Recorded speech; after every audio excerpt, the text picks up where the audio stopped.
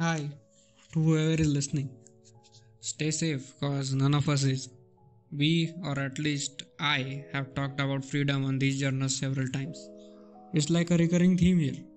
We all are bound by different things in our lives.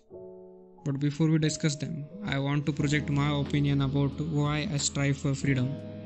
In most cases, the things that bound us comfort us in some way.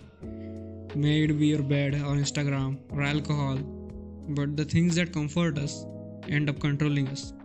A decision for something starts becoming the only option. When you get too comfortable to the routine, the brain starts to get into autopilot. Now you are addicted to the dopamine, to the comfort of the routine. But you might think, what's the problem if I am comfortable? The problem is you won't be able to be always comfortable. You will have to face tougher situations, but when you are addicted to the comfort, the task will seem humongous.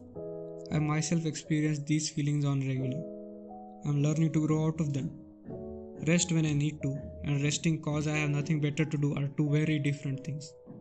I can observe myself addicted to procrastination, giving up too early, inconsistency, inability to say no, and the list will go on and on. Currently, I'm learning a book named Ikigai by Hector Garcia and Francisco Miralles. There's a concept that they present in their book that advises us to try at least one new thing every day, something that's out of your routine. In that way, you break free from the autopilot mode of your brain that has been addicted to the routine. Another technique is mindful thinking. Many of you might have heard about it. It's also portrayed in some of the animes and famous movies, if I remember right. To put it in simple words, is to becoming aware of you and your surroundings, observing yourself, understanding why you make the choices that you make, knowing more about yourself, basically understanding yourself, making a note of your self growth physically and mentally on a daily.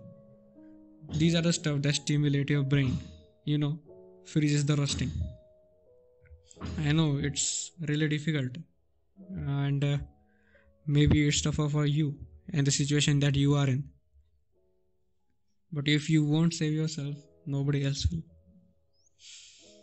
Anyway, there's more that I need to share, but let's save it for the next time. Adios, amigos.